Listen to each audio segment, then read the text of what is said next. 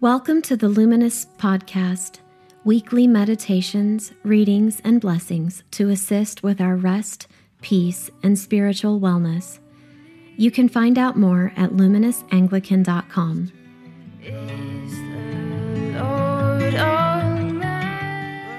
God, may the words of my mouth and the meditation of my heart be pleasing to you, my Lord, my rock, my Redeemer. Amen. Good morning, everyone. There's some new shiny faces in here. It's fun. If you're new, welcome. We're glad to let you come into our sweet little parish, and please just make yourself at home however you are.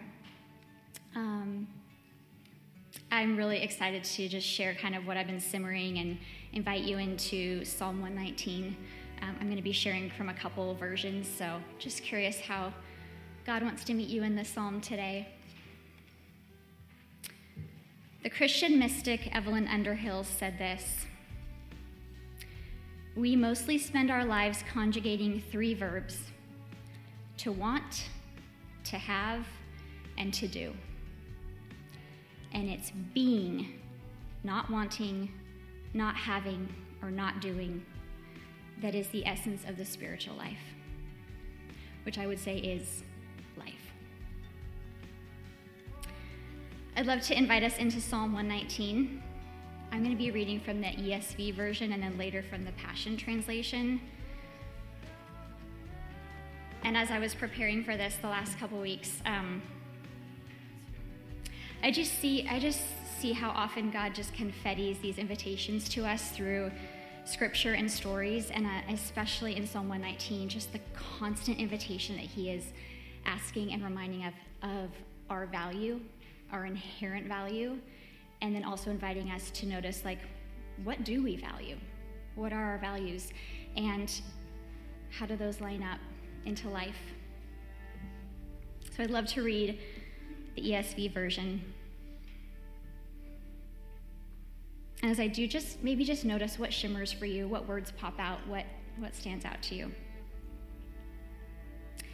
"Teach me, O Lord, the way of your statutes, and I will keep it to the end. Give me understanding that I may keep your law and observe it with my whole heart. Lead me in the path of your commandments, for I delight in it. Incline my heart to your testimonies and not to selfish gain." And then this: "Turn my eyes from looking at worthless things and give me life in your ways. Confirm to your servant your promise, that you may be feared. Turn away the reproach that I dread, for your rules are good.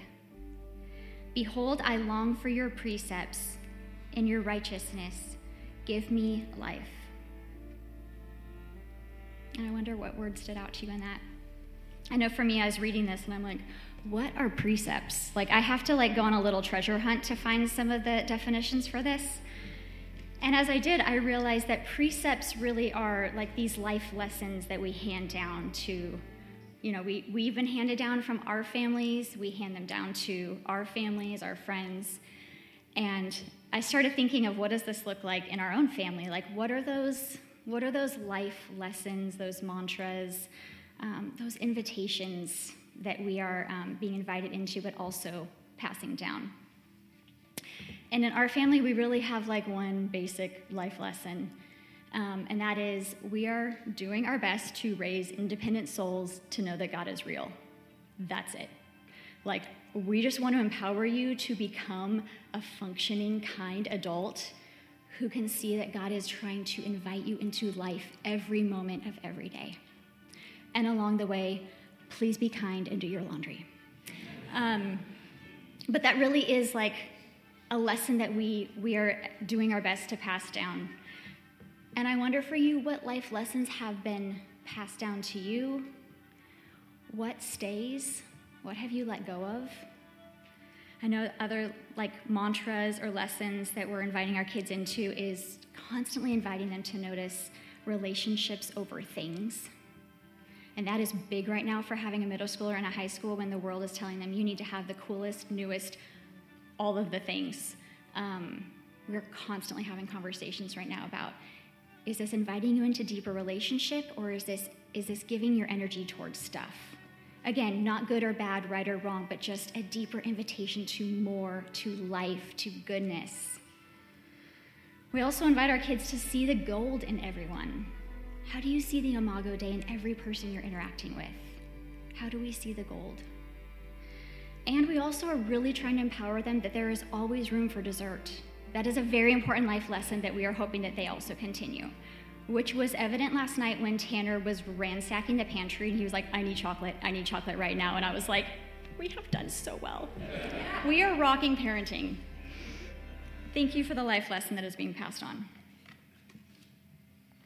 But really, what do we keep, what do we let go of in these invitations, in these precepts that God is inviting us into? What are we holding on to? What are we letting go of? Those that give life are what we are being invited to incline our heart towards. And where is life? Wherever God is. Jesus is eternally inviting us into life. And so I'm curious, where are you finding your value? Where are you finding your inherent value and worth? Is it in the things that distract? Or is it in life and life to the fullest? What do you value right now? Where are you giving your time and your energy and your heart? Where are you inclining your heart towards? I love in verse 37 where it says, help me turn my eyes away from illusion. Side note, we're watching Arrested Development as a family, and when I hear illusion, all I hear is Job's voice going, illusion! So I feel like when we read the psalm, we need to channel Job. They're never going to ask me to do the homily again, ever. This is my final farewell. Help me turn my eyes away from illusions so that I may pursue only that which is true. Thank you for the Snickers. I feel very known right now. Thank you. That I pursue only that what is true. What is true? What is true, what is lasting? It is that which is eternal.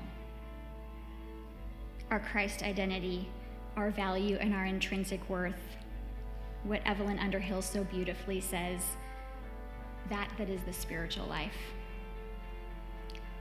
What is not true then?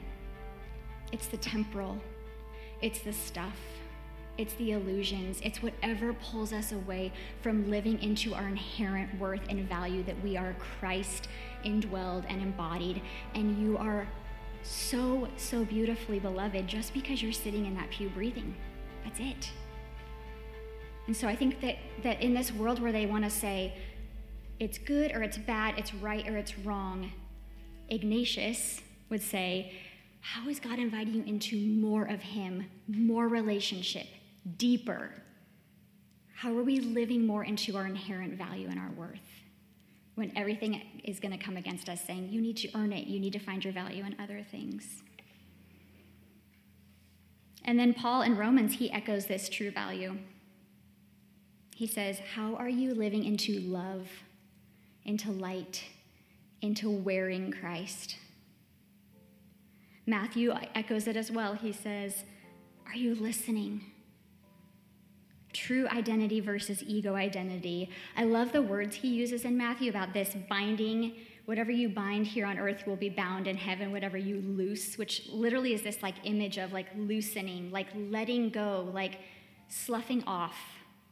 I think of a butterfly like emerging out of her cocoon, like just freeing yourself from whatever entangles or hinders or weighs you down and moving toward that which is true. What are we binding and what are we loosing? What are we letting go of? Jan Bergstrom, she's a therapist who began she was the co-founder of Healing Our Core Issues Institute. And she says the definition of value so beautifully. She says, inherent worth is not based on performance, attributes, or who loves you. Inherent worth is, as the word says, inherent. It just is. Your worth is not based on performance, attributes, or who loves you. And I would almost go to say, or who doesn't love you. You are worthy just because you are Christ, and you are breathing, and you are here. And here's the catcher. There's a difference between our inherent value and our values. There's a difference between our inherent worth and also what we value. And it's easy to think that they're the same. And I had a very real-time moment experiencing this a couple weeks ago when I was talking to my brother. Now, most of you know we moved from California 7 years ago. We're like pre the flurry out here. I just feel like I need to name that. Thank you, Heath. Thank you. Illusion. So we left. All of our family is still in California. And my brother, who's 5 years younger than me, he and I are really close. And so we try to catch up when we can in between moments of life. And so a couple weeks ago, I was walking our dog, and he was walking his dog, and we caught up on the phone. And it was this very real-time moment of seeing values bump up against each other and what it did in my insides, which was not lovely. But we're talking and we're catching up, and I'm like, tell me what's been going on in your life and how are you? And he has been doing, are you guys familiar with jujitsu? Thank you. Okay.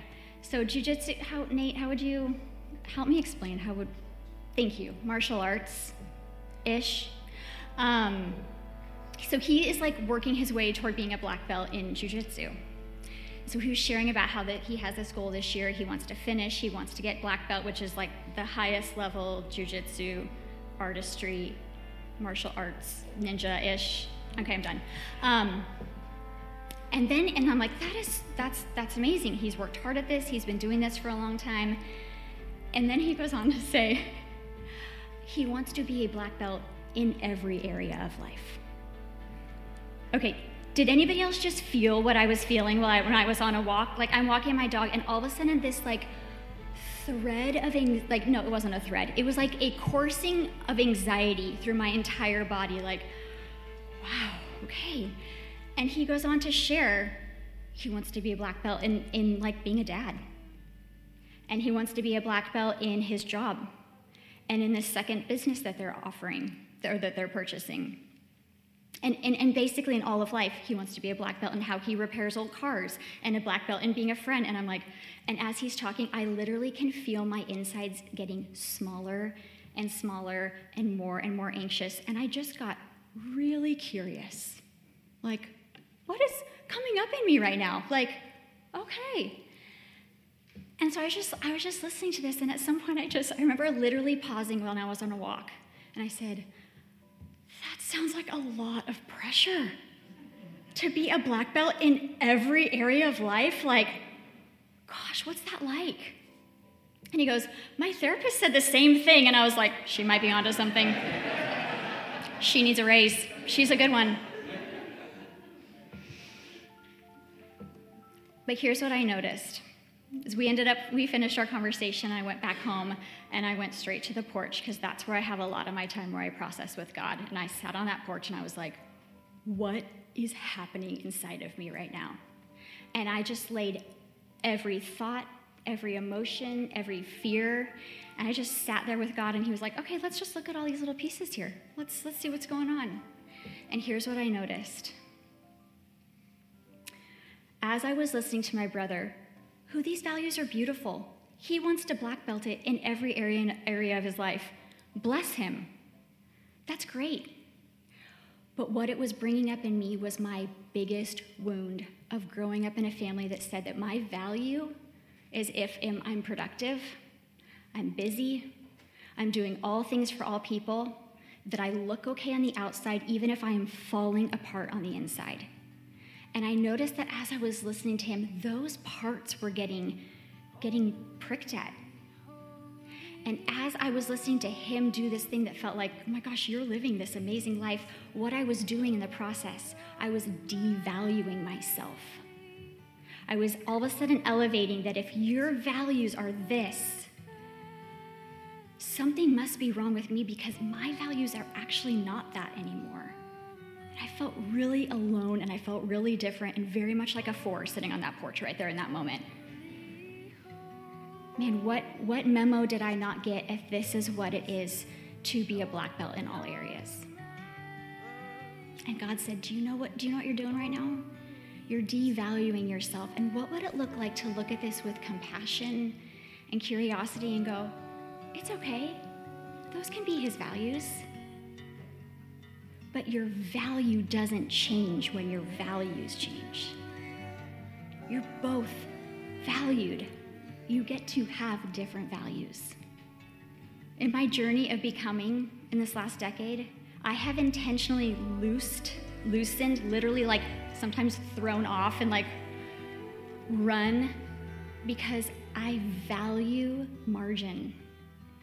I value rest. I value healing and listening and quiet. And you guys, it's not sexy. It's not. There's so many times I want to jump back in and I want to pull out all the values that I grew up with and I want to wrap them around me. And I want to cocoon me with safety and comfort and say, look at all the things that I'm doing. I'm trying so hard. Do I look shiny?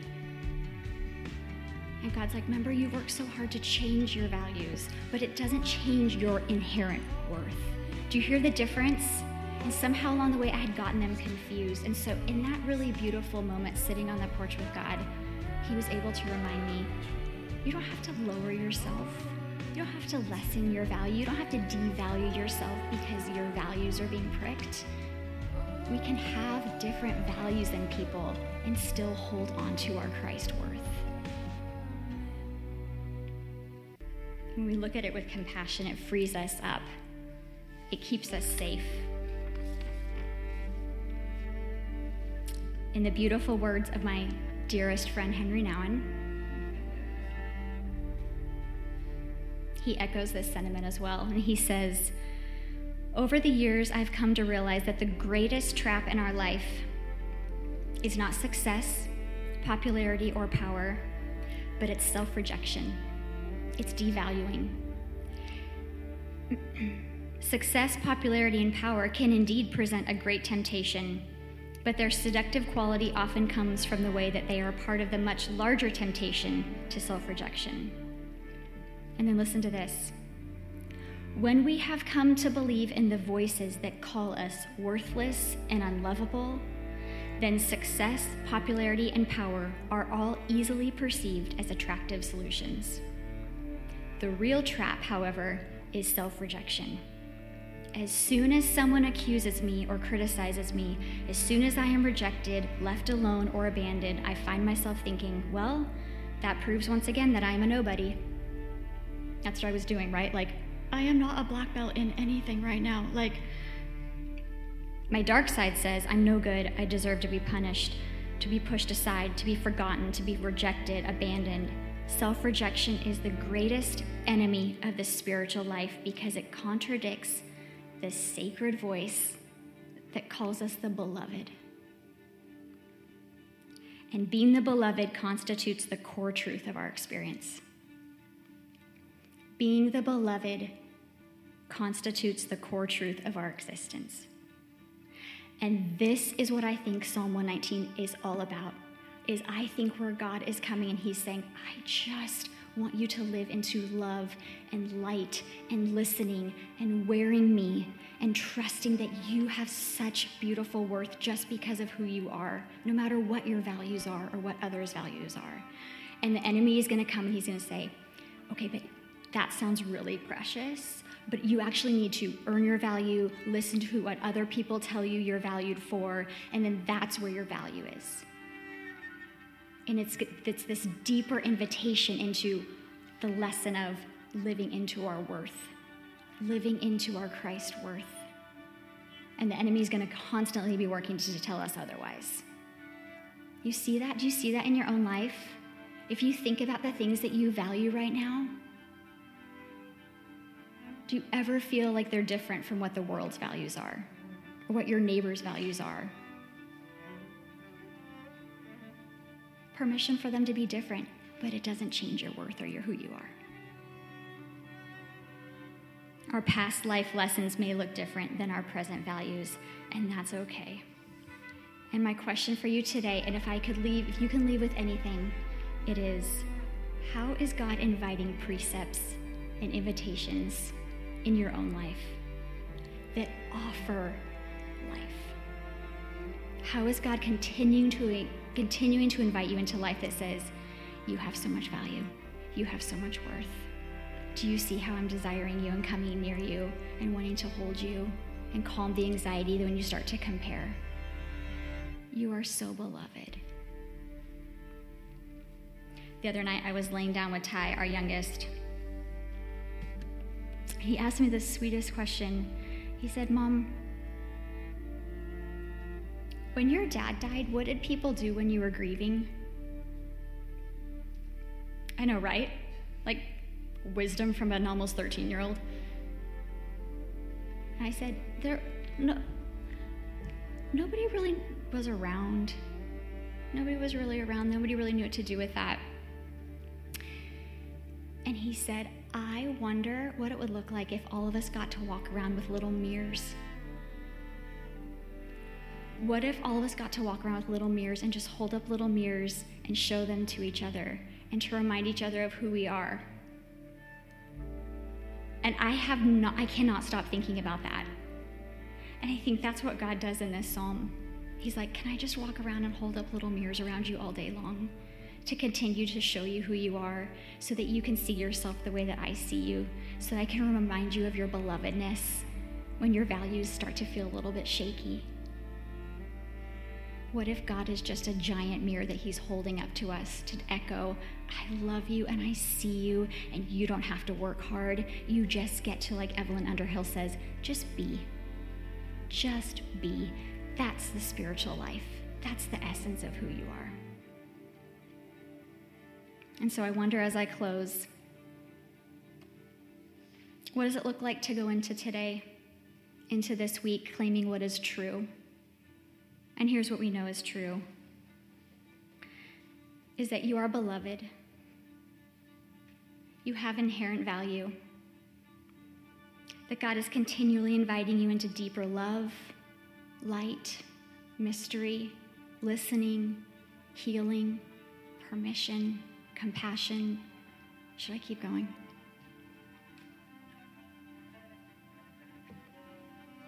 As I read this version of Psalm 119 in the Passion Translation,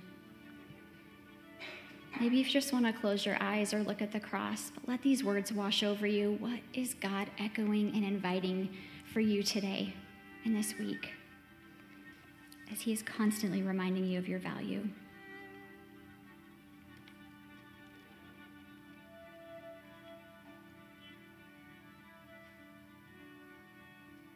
Give me revelation about the meaning of your ways, so I can enjoy the reward of following them fully.